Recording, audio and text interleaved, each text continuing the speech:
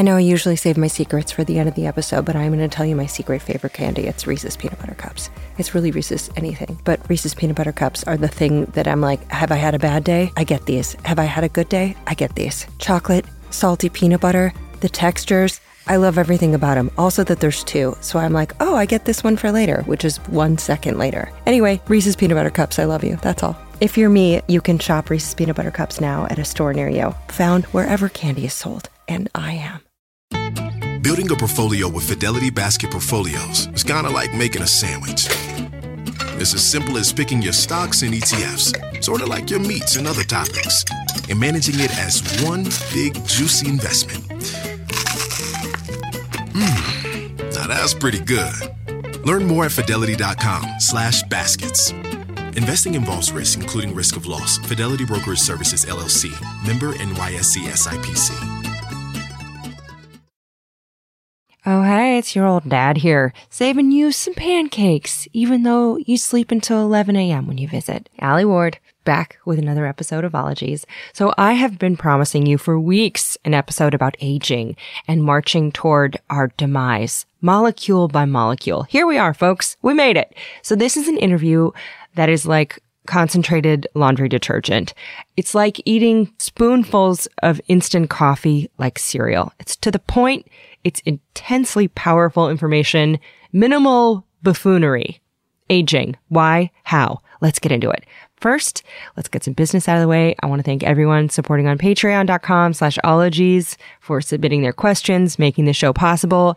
Anyone wearing Ologies merch out and about, I hope you find each other and fall in love. Have me officiate your wedding. And thank you to all the folks who have rated and subscribed and left reviews. I read them all. You know that. For example, Glassful of Sass, who said that they changed 2 passwords and signed into 4 different accounts to leave a review, which was very hilarious and sweet. Also, thank you for the review, Kate VF, who says, every week I wait with bated breath for the latest episode to drop. Allie and her guests are so captivating, and one episode even brought attention to a medical condition I didn't realize I had and may have saved my life. Thanks, old Award. Thank you for continuing to live. Let's talk about old age. Okay, so biogerontology etymology. So bio means life and geron means old man. So the biology of an old guy. Not super inclusive in terms of its roots, but it's a subset of gerontology. It examines the processes of aging. So how does olding happen? Now, I came across this ology after recording Coloniology about turtle lifespans back in November, and a Wikipedia page whispered, biogerontology is a thing, which ushered me to an article about how one particular ologist has been studying this since the 1950s. And lo and behold, his office was a few miles away from me in LA. What? So I gingerly begged him via email to hang out, and I freaked out when I got a reply. Then I navigated to USC with my vintage purse full of microphones and hope, and I knocked on his door 12 seconds after our appointed time. And there he stood, a person who is ranked in the top 0.5% of the most cited scientists in the world. 500 papers with his name on them, decades of research, thousands of students, scores of studies. This dude in the cardigan and the khaki pants, standing before me with a long white beard and an office piled with books. He is the dude.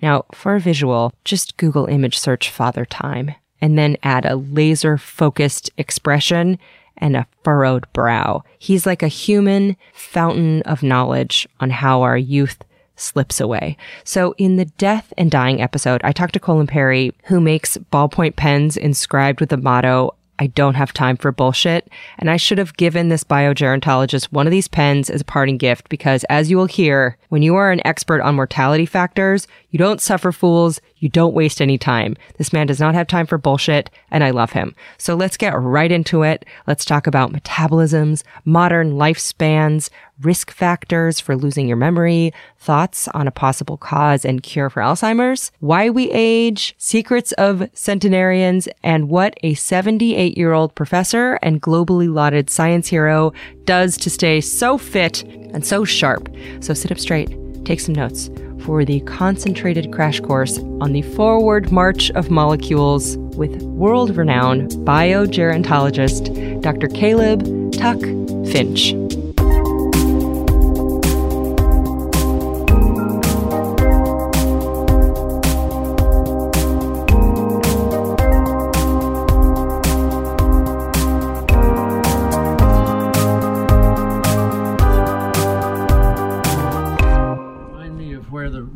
Radio program? It's on like Apple's iTunes and anywhere on the internet. So thank you so much for doing this. So let's go into your background a little bit. Can you tell me why you decided to study aging?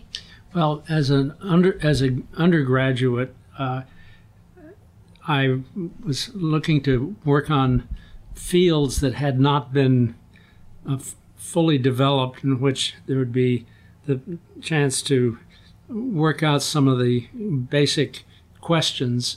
And one of my professors at Yale, who was a physicist named Carl Woese, coming into biology in 1958, he said, well, why don't you think about aging? Nobody knows anything about the biology of aging, even much less than how embryos develop.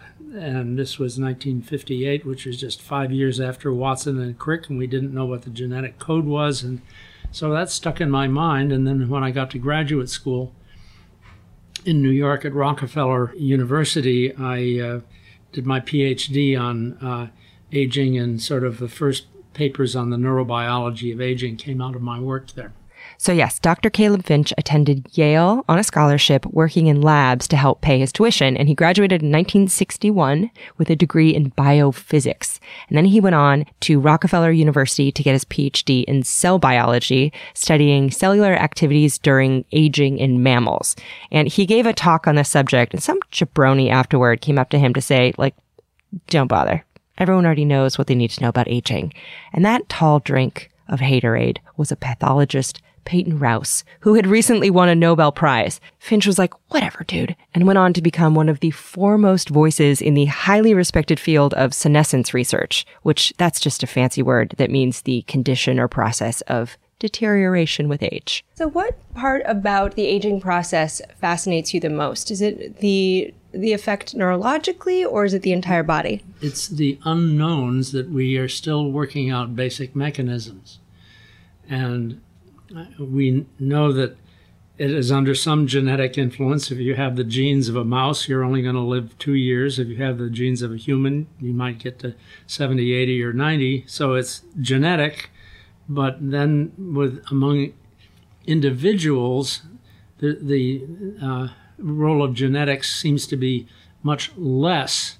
Roughly identical twins' lifespans you can attribute 20% of their heritability in aging is due to genes that influence aging. So it's really a minority of the individual differences in humans and in other animals can be attributed to inherited genes. So only 20% is attributed to genes, which is terrible news for those of us who like to deny personal responsibility. So I've been working on in many parts of my career on environmental aspects of how individual gene responses to the environment, to diet, influence outcomes of aging. And I'm now, in the last 6-7 years, been focusing on air pollution, which shortens lifespan in proportion to the number of particles per cubic meter, and also accelerates almost all of the diseases of aging, including the risk of Alzheimer's. Was that inspired at all by living in Los Angeles? Indirectly, because I have had colleagues in the epidemiology group on the health science campus who were pointing out to me that the rate of arterial aging in Los Angeles scaled in proportion to the density of air particles in your residence, and the arteries that they were studying were the carotids, which go to the brain. And so they kept saying to me, well, Finch, you're interested in the neurobiology of aging, you really got to see if there's a relationship to the arterial aging that we've been that we've described as driven by air pollution. So that's what I undertook to study. And last year, we published a definitive paper in collaboration with epidemiologist J.C. Chen at USC's School of Medicine. And in that same paper, a mouse model showing that air pollution increases the Alzheimer processes. And we know what molecules are involved in the mouse anyway. And so let's go to the super basics. As someone who is not as well-versed in this as you, what exactly is aging? How do you define aging? Well, the basic way is at a population level that after the age of 40, your risk of mortality essentially doubles every 7 or 8 years. Oy. So there's an exponential increase in mortality risk, and preceding that is a parallel risk in chronic diseases, heart disease, cancer, and at later ages, Alzheimer's. So the individual pathways in this are not understood, but as by age group, aging increases the risk of chronic diseases that are causes of death. And then you can ask at a more fundamental level, what are the mechanisms behind that? And that's where the mystery is.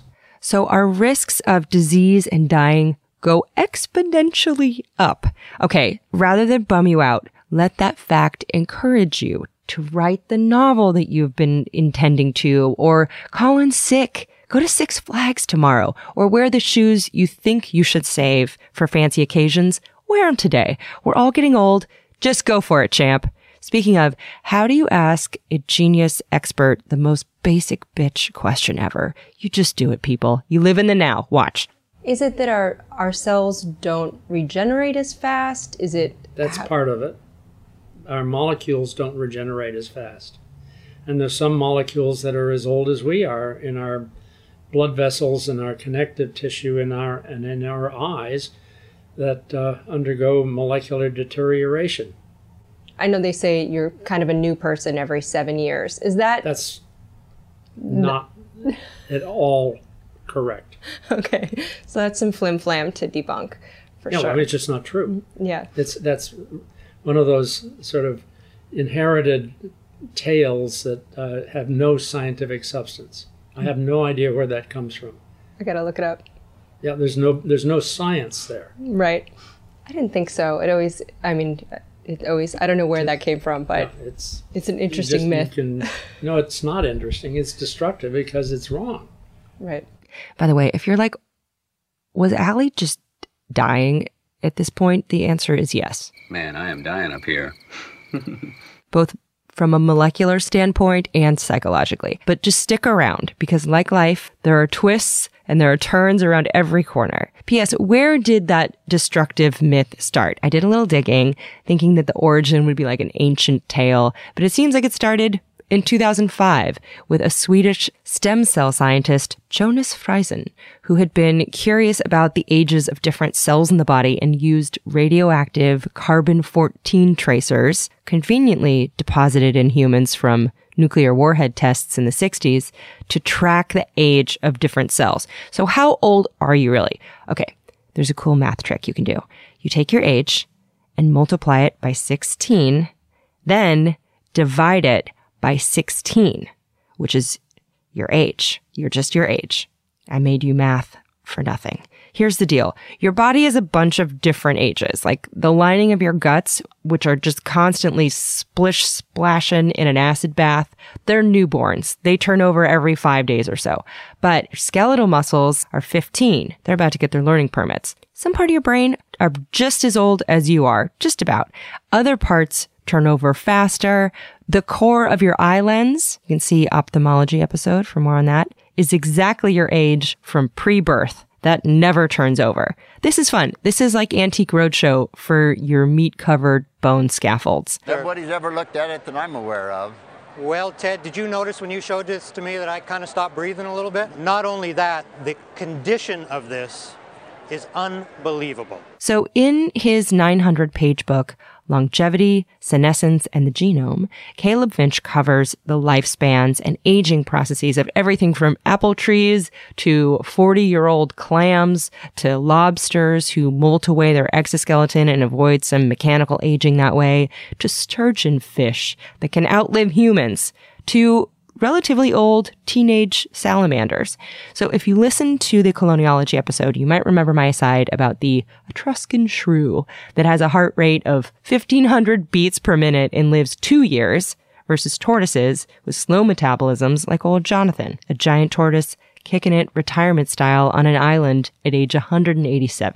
Naked mole rats can live up to 32 years, perhaps due to an uncanny ability to just slow down their metabolism when they need to, or repair their wonky DNA, which humans can also do. And I don't think Dr. Finch would enjoy the term wonky, but here we are.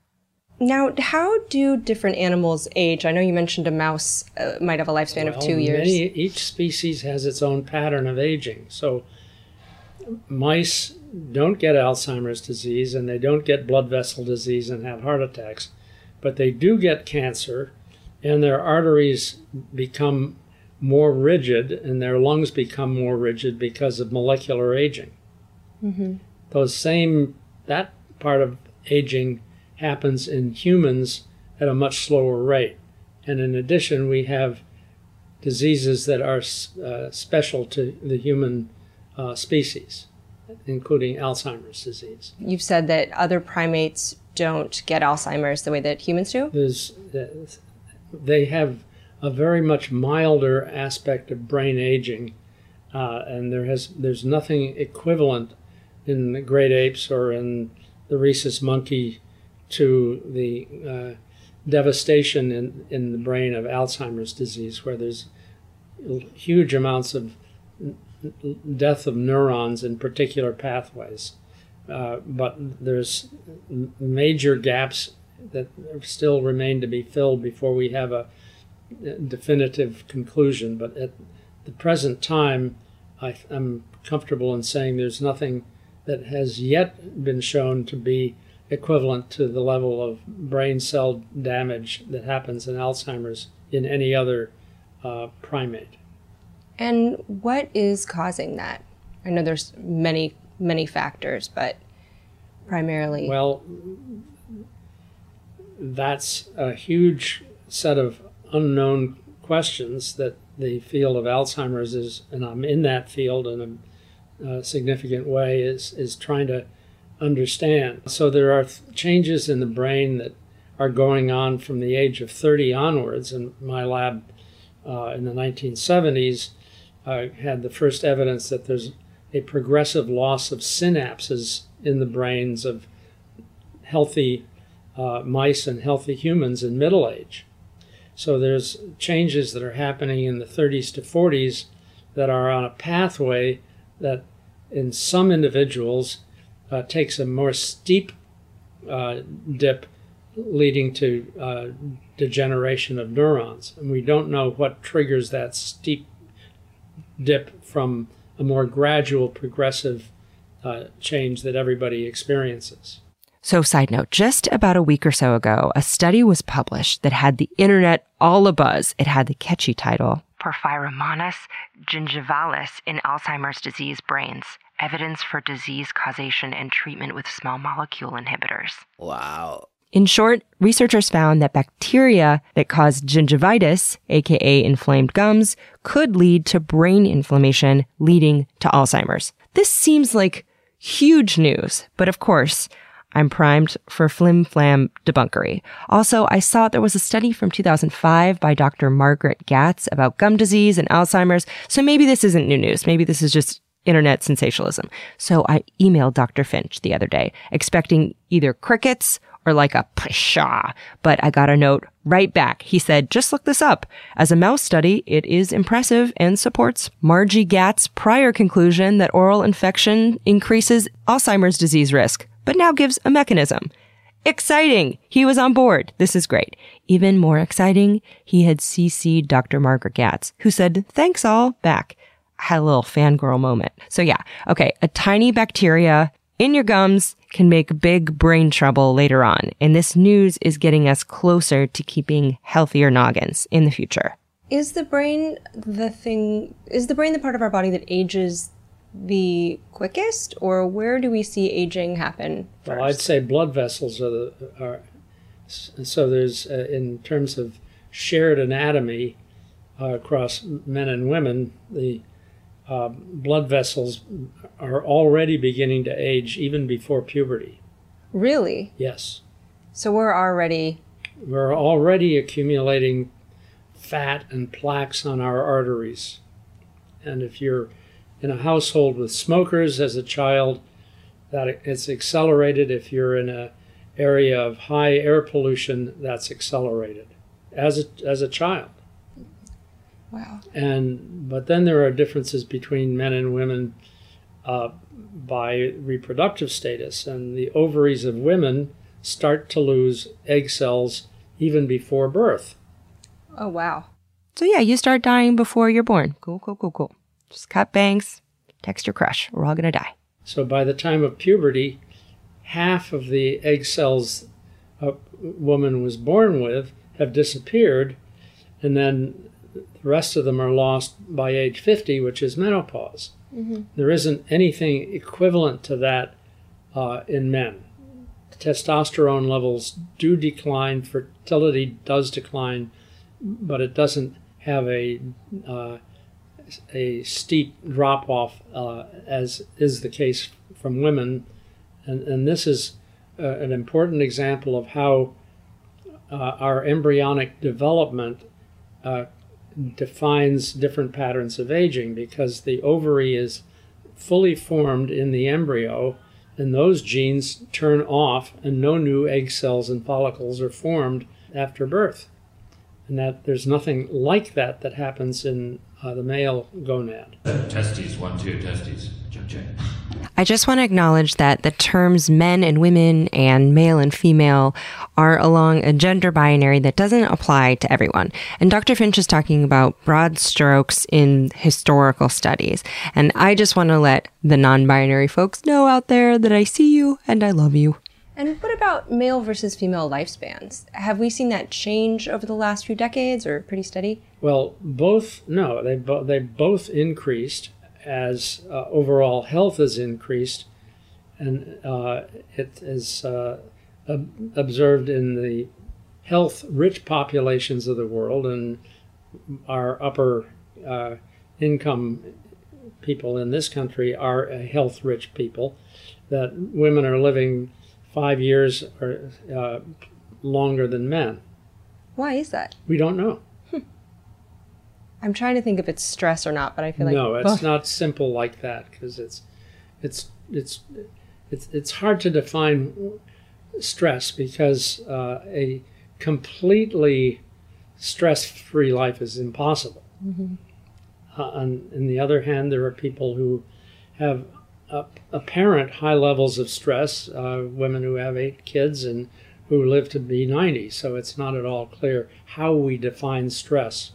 So side note, quick shout out to my grandma, Teresa Ward, who lived to be 99 years and 9 months, despite having 11 children. So what are we doing that is helping progress aging? Or what are we doing wrong, essentially, when it comes to aging? Well, the major health concern across the country is people are eating more energy-rich foods than they need and not getting enough exercise. That's simple lifestyle take-home. It's boring to say, but if you are even mildly obese in midlife and you're not exercising, you're having a shorter life expectancy. As the fit Dr. Tuck Finch explained this, I wondered if he ever had a turning point in his life and started to pay more attention to his health, such as I was doing, sitting in his office at that moment.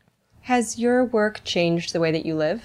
I would say no. I've always been athletic and physically active, and I never smoked, and I don't eat or drink sugary or fat foods. That's always been my preferred avoidance. Mm-hmm. So nothing interesting to say. Well, do you play basketball? Do you ski? What's your secret? I used to be a competitive swimmer. I swam in college.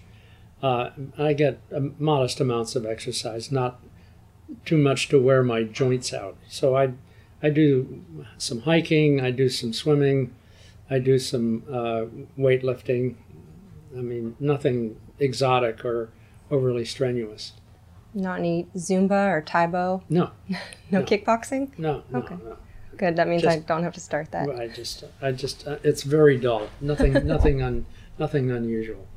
And you mentioned something about sugar, and I know that inflammatory foods and inflammation is part of your research. How does inflammation affect the human body in terms of aging?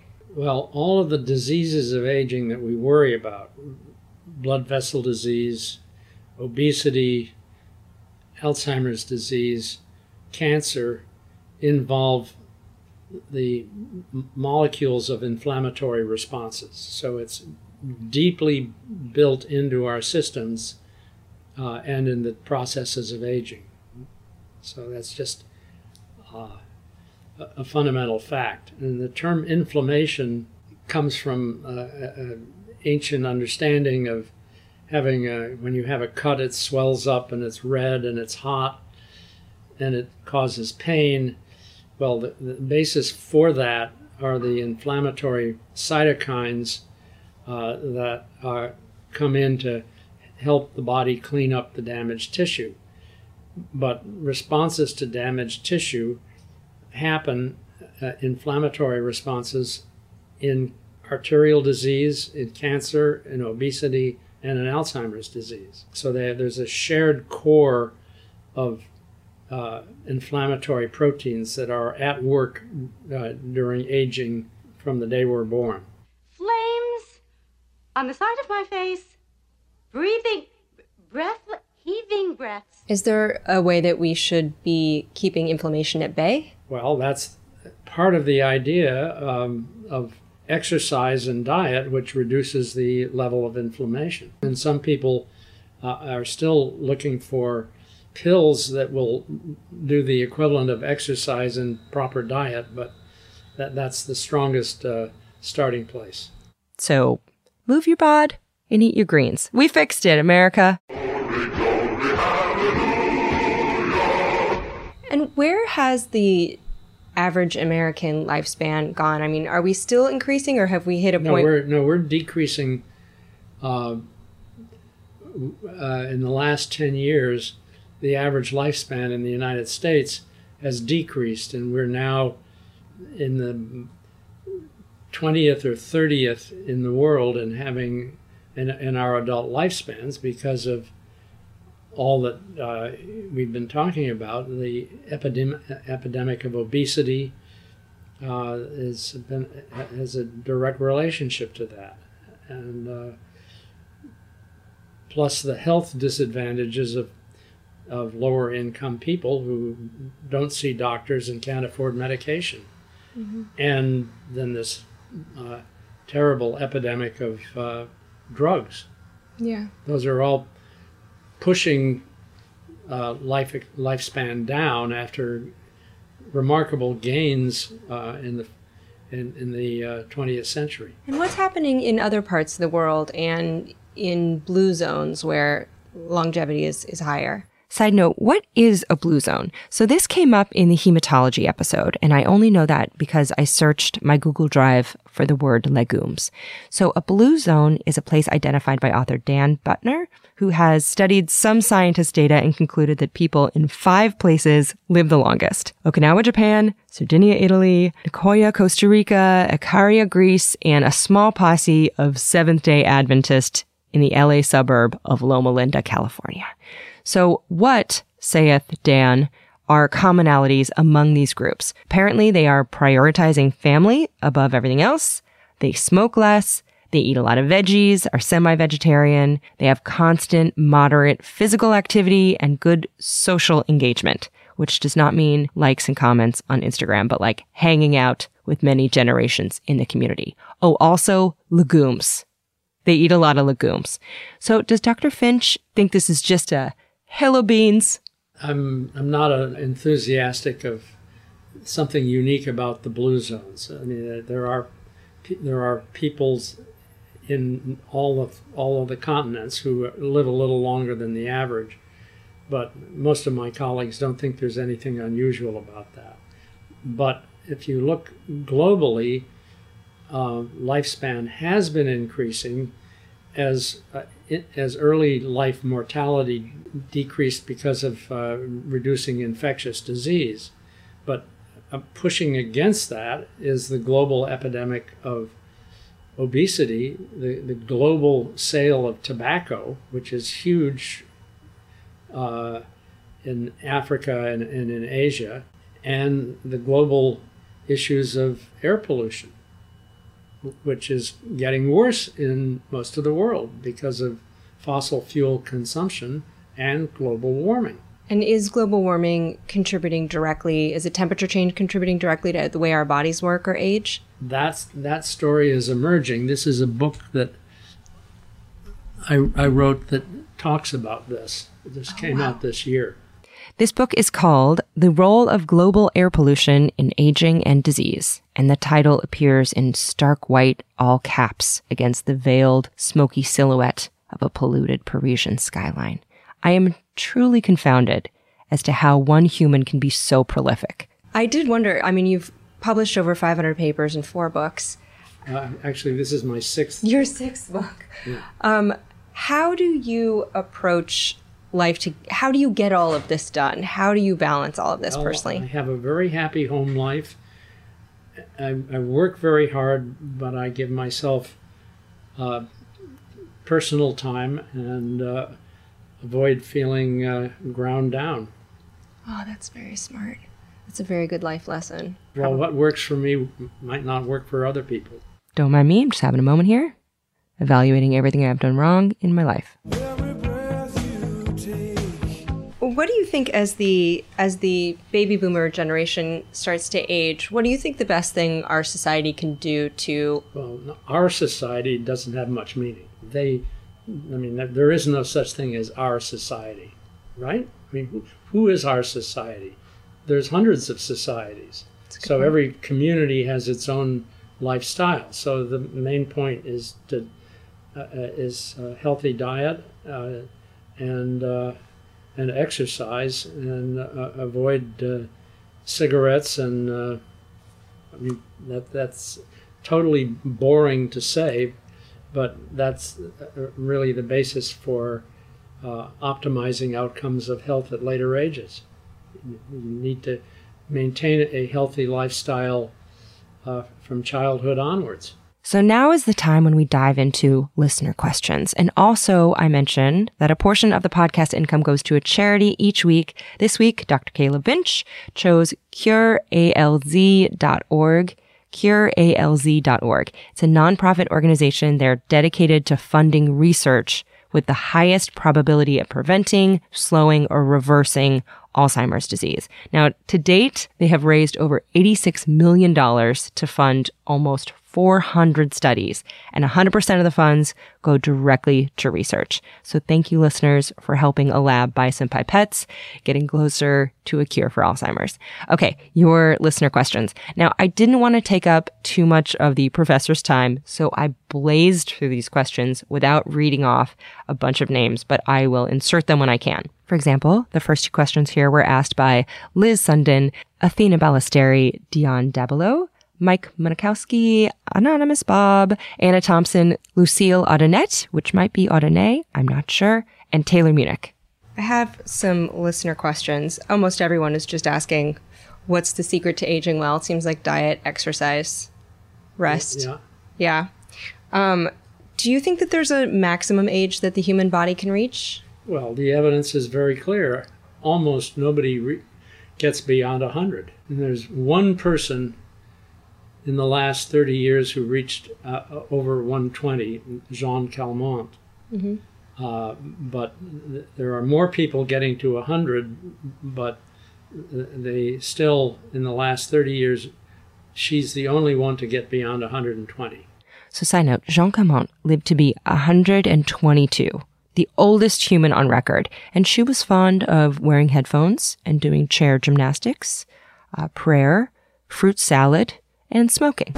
Well, one Dunhill cigarette a day and a small glass of port wine until she was 117, which proves that you're never too old to quit a bad habit and turn over a new leaf. So seriously, nope the smokes, folks. Love old dad. And do you think that there's anything to the secrets that they claim? A glass of whiskey a day, a hard-boiled egg, staying single. I think there's every time someone reaches a remarkable age. I've never heard that said. People say that about them, but I've never heard any of them say that. You have to distinguish between what people say about centenarians and what the centenarians actually say. Mm-hmm. So if you talk to New York at Albert Einstein Medical College, Nir Barzilai is a great expert on this, and what he's shown is that his group of centenarians have the same diseases of other people, and some of them smoked and some of them are still working. There isn't really any genetics or lifestyle that makes it obvious as to how they got there. So super quick, this lab at Albert Einstein Medical College is great and focuses on the metabolic decline of aging. They hypothesize that the brain leads this decline. But, real quick, let's get back to if I was hallucinating stories about eggs and whiskey. Okay, good news. My brain still works because the internet is just littered with stories of centenarians with quippy secrets to longevity that are just bogglingly bad advice. So one of the oldest living World War II vets, Richard Overton, who passed away in December, he lived to be 112 and he drank 4 times as much coffee as me. I get me a cup of coffee sometimes. I drink about 4 cups of coffee in the morning. This morning I drank about that much whiskey. And 4 cups of whiskey a day. So, okay, he's got to be the only one, right? Nope. Mariano Pops Rotelli said at 107 that everyone should have a little whiskey nip a day, telling a newspaper, quote, "I've had a shot of whiskey in my coffee every morning for 100 years. He said, I went to the doctor 3 times in 100 years. He's dead. I'm still living. Okay, so that's 2 people. Wait. 105-year-old British man Jack Reynolds credits his long life to a daily regimen of whiskey. Agnes Fenton, 111, told reporters that she drank 3 Miller High Lifes and a glass of Johnny Walker daily. Also at 111, Grace Jones credited a shot of scotch every single day for the past 58 years, which I don't think is how you're supposed to drink scotch. But you live that long, you do what you want. Now, did I make up the egg part?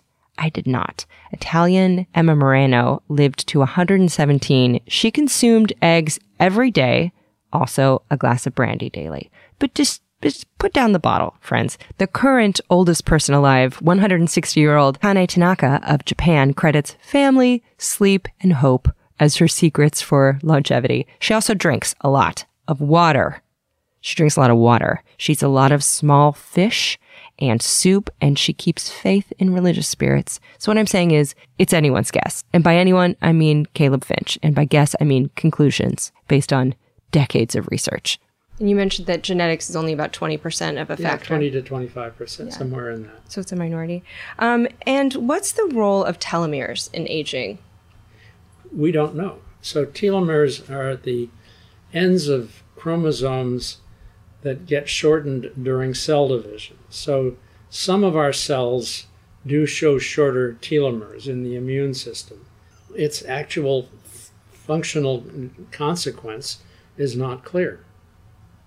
So that's clearly hasn't been the secret to... There's no secret. There's nothing in aging that is a secret. Does he hate me? Again, twists and turns. Listen to the end. Also, I wanted to take up the least amount of his time, so apologies for not always reading the patron names. Your girl here was flustered, but Kelly Meeker, Julie Noble, Sarah Desmet, Kristen Long all had questions about Alzheimer's, which we go back into here. What's been the most exciting find for you in your work? Well, we made a finding that in the realm of Alzheimer's disease that has been important, that the most toxic form of the amyloid peptide that people still consider to be one of the major factors in Alzheimer's is small aggregates rather than the large amyloid fibrils. And so that oligomeric A beta was discovered in my lab here, and it's recognized as the most toxic component in the amyloid cascade. So that was one of our discoveries. And I would say the other discovery that we published this year is that air pollution increases the production of the amyloid peptide. Really? Yeah, that's published. And the difference in smaller plaques versus bigger plaques, does that signify that it might be more gradual of an onset?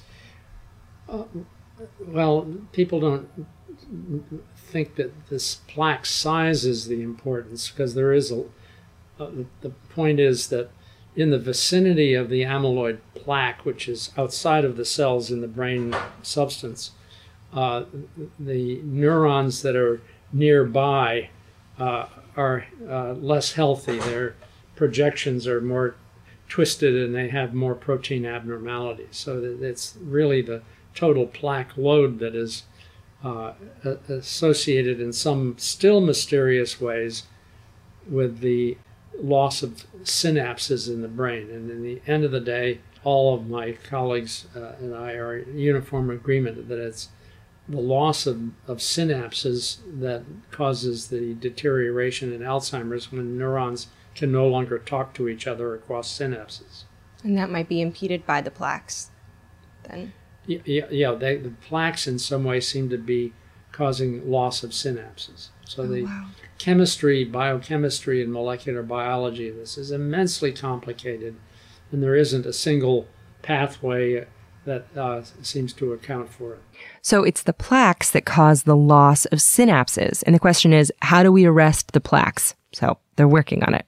Now, a few folks such as Caitlin Donald, Rose McCatherine, Shannon Patterson, Doreen Ullambouchan, Caroline Lewis had this next question. Do you find any particular strategies for keeping your brain sharp or for maintaining neuroplasticity?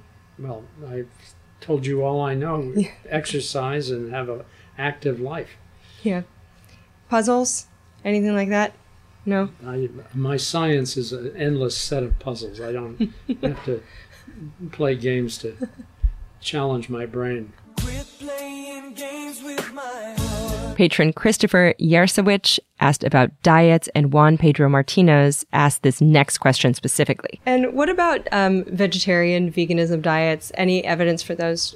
Well, the main point is whatever you eat, keep your blood lipids and blood sugar low. And there are people on vegetarian diets who live as long as people who eat meat-rich diets, but it's harder to keep your blood properties healthy if you're eating a lot of fatty meat and a lot of salt. Patron Evan Munro said, I intermittently fast partly for weight loss and partly because of the apparent benefits to longevity. How much reliable proof is out there that fasting or strict calorie reduction leads to longer life in humans? And what about fasting and that or caloric restriction? Any evidence that it slows aging or gives the body a break? Well, in humans, there's no evidence that fasting or starvation does more than lowers blood lipids. But there's in a long-term basis, extreme caloric restriction for most people is simply not sustainable. Doctors who treat obesity have agreed that you can only go so far with somebody who has been obese to by diet and exercise. There's something else that keeps causing them to bounce back.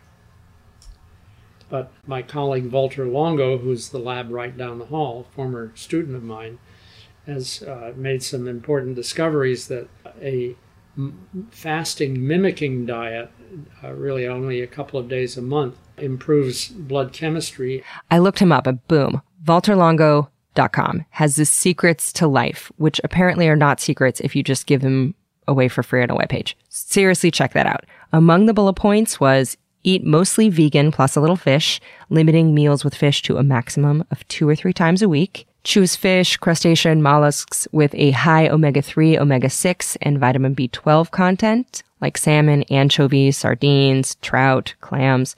Pay attention to the quality of the fish, choosing those with low levels of mercury, and confine all eating to within a 12-hour period. For example, start after 8 a.m. and end before 8 p.m. Don't eat anything within 3 to 4 hours of bedtime. There you go. Now, Regardez, there is no mention of Miller High Life or spiking your Folgers with gas station whiskey or smoking cigars. So just probably don't do that. Anyway, that information was at ValterLongo.com. What is the hardest thing about your job, or the part about your job that you dislike the most? There's nothing that I dislike. I'm happy to say that I'm no longer running large training grants, and I'm no longer the director of the Alzheimer's Center, which was another 20 to 30 hours a week on top of everything else I do. So I'm age 79, and I am enjoying the freedom to not have a large number of people answering to me. And I have a group of highly talented, highly motivated people in my research lab, and we're doing a lot of good science. What's your favorite part about the field or what you do? Surprise. Yeah? Yeah.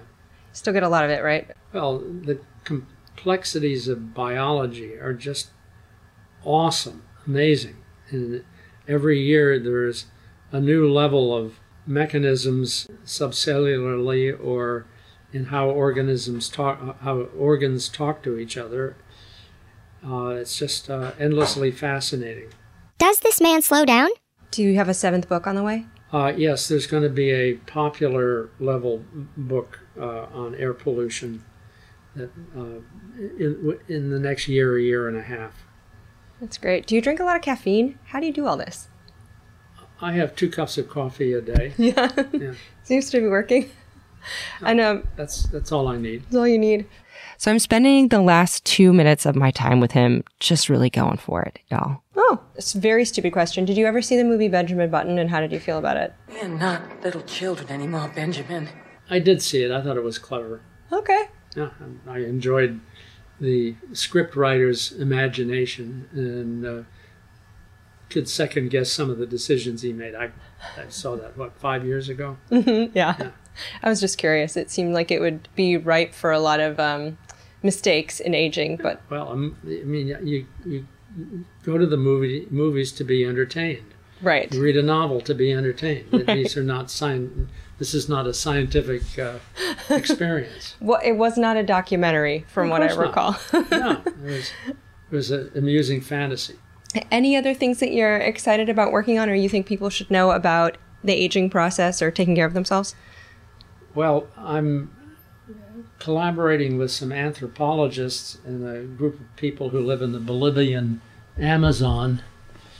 And what's fascinating about these people, the Tsimane, they're living under conditions of 200 years ago without medication, and they're growing their own food, and they all have high levels of infection. Some of them get to age 70 or 80, but what's remarkable, a small percent, 10%, nobody lives much over 80. What's remarkable is that their levels of arterial aging are 25 years slower than in North America, and they have almost no heart attacks or strokes. So We're trying to understand what aspects of their environment, their diet, and interaction with their genes might slow the arterial aging to such a degree. Do you think there's anything about the gut biome that's at play there? That's an open question. I don't know. We'll see. I guess there's a surprise and a puzzle waiting for you with that. Yep. Thank you so much for letting me ask you so many questions. Thank you so much. Good questions. He said I had good questions, y'all. He does not hate me. So after the interview was over and the mics were off, Dr. Finch said I asked great questions. I was doing a service for science by making the podcast. I honestly almost joy wept in my car on the drive home. He's just super focused and all science on the outside with a very warm and curious heart. I love him. He's great. And he returned my email so fast. I'm a big fan. So to learn more about Dr. Caleb Finch's work, you can go to alieward.com/ologies or follow the links in the show notes to my site. I post all kinds of info about his studies and other studies mentioned in the episode. Again, his latest book, Global Air Pollution in Aging, Reading Smoke Signals. It's even available on Amazon, as are many of his other books. Ologies is at Ologies on Twitter and Instagram. I'm at Ali Ward with one L on both. And thank you, Hannah Lippo and Aaron Talbert, for moderating the wonderful Nook of the Ologies podcast Facebook group. Thank you, Ologies transcribers, for all the work you're doing to make the back catalog accessible to our deaf and hard of hearing friends. Merch is available at ologiesmerch.com. Thank you, Shannon Feltis and Bonnie Dutch, for helping me manage that. Thanks to new interns Harry Kim and Caleb Finch. Caleb just started a very fun new podcast called You're Never Too Old about anime and comic books and pop culture. You can check that out. Thank you to assistant editor Jarrett Sleeper of the podcast My Good Bad Brain for helping with edits and with a little research too. And of course to editor Ride or Die till at least age 122, Stephen Ray Morris, who puts the pieces all together. He also hosts the podcast The Percast and See Jurassic Right.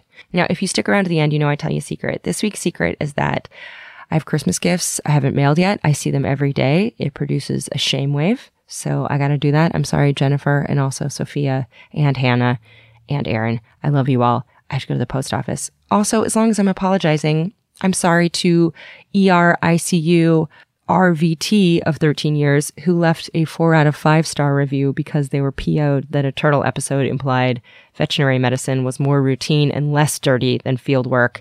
I was so wrong to say that.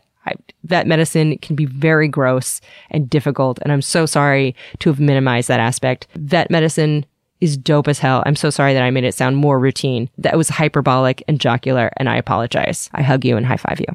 Also, if you want to say hi or you have a suggestion for improvements to the show, maybe before leaving it in a review, just email me at helloalieward@gmail.com.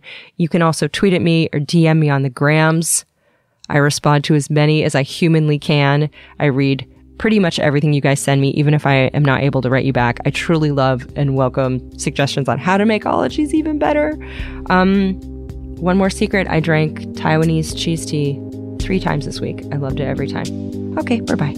Pachydermatology, homeology, cryptozoology, litology, nanotechnology, meteorology, olfactology, nephology, serology, selenology.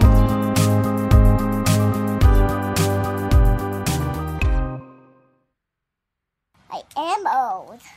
How old are you? 16. I'm my grandmother. You can live out your MasterChef dreams when you find a professional on Angie to tackle your dream kitchen remodel. Connect with skilled professionals to get all your home projects done well. Visit Angie.com. You can do this when you Angie that. Shopify is the global commerce platform that helps you sell at every stage of your business. With the internet's best converting checkout, 36% better on average compared to other leading commerce platforms, Shopify helps you turn browsers into buyers. In fact, Shopify powers 10% of all e-commerce in the U.S. Sign up for a $1 per month trial period at shopify.com/podcastfree. All lowercase, shopify.com/podcastfree, shopify.com/podcastfree.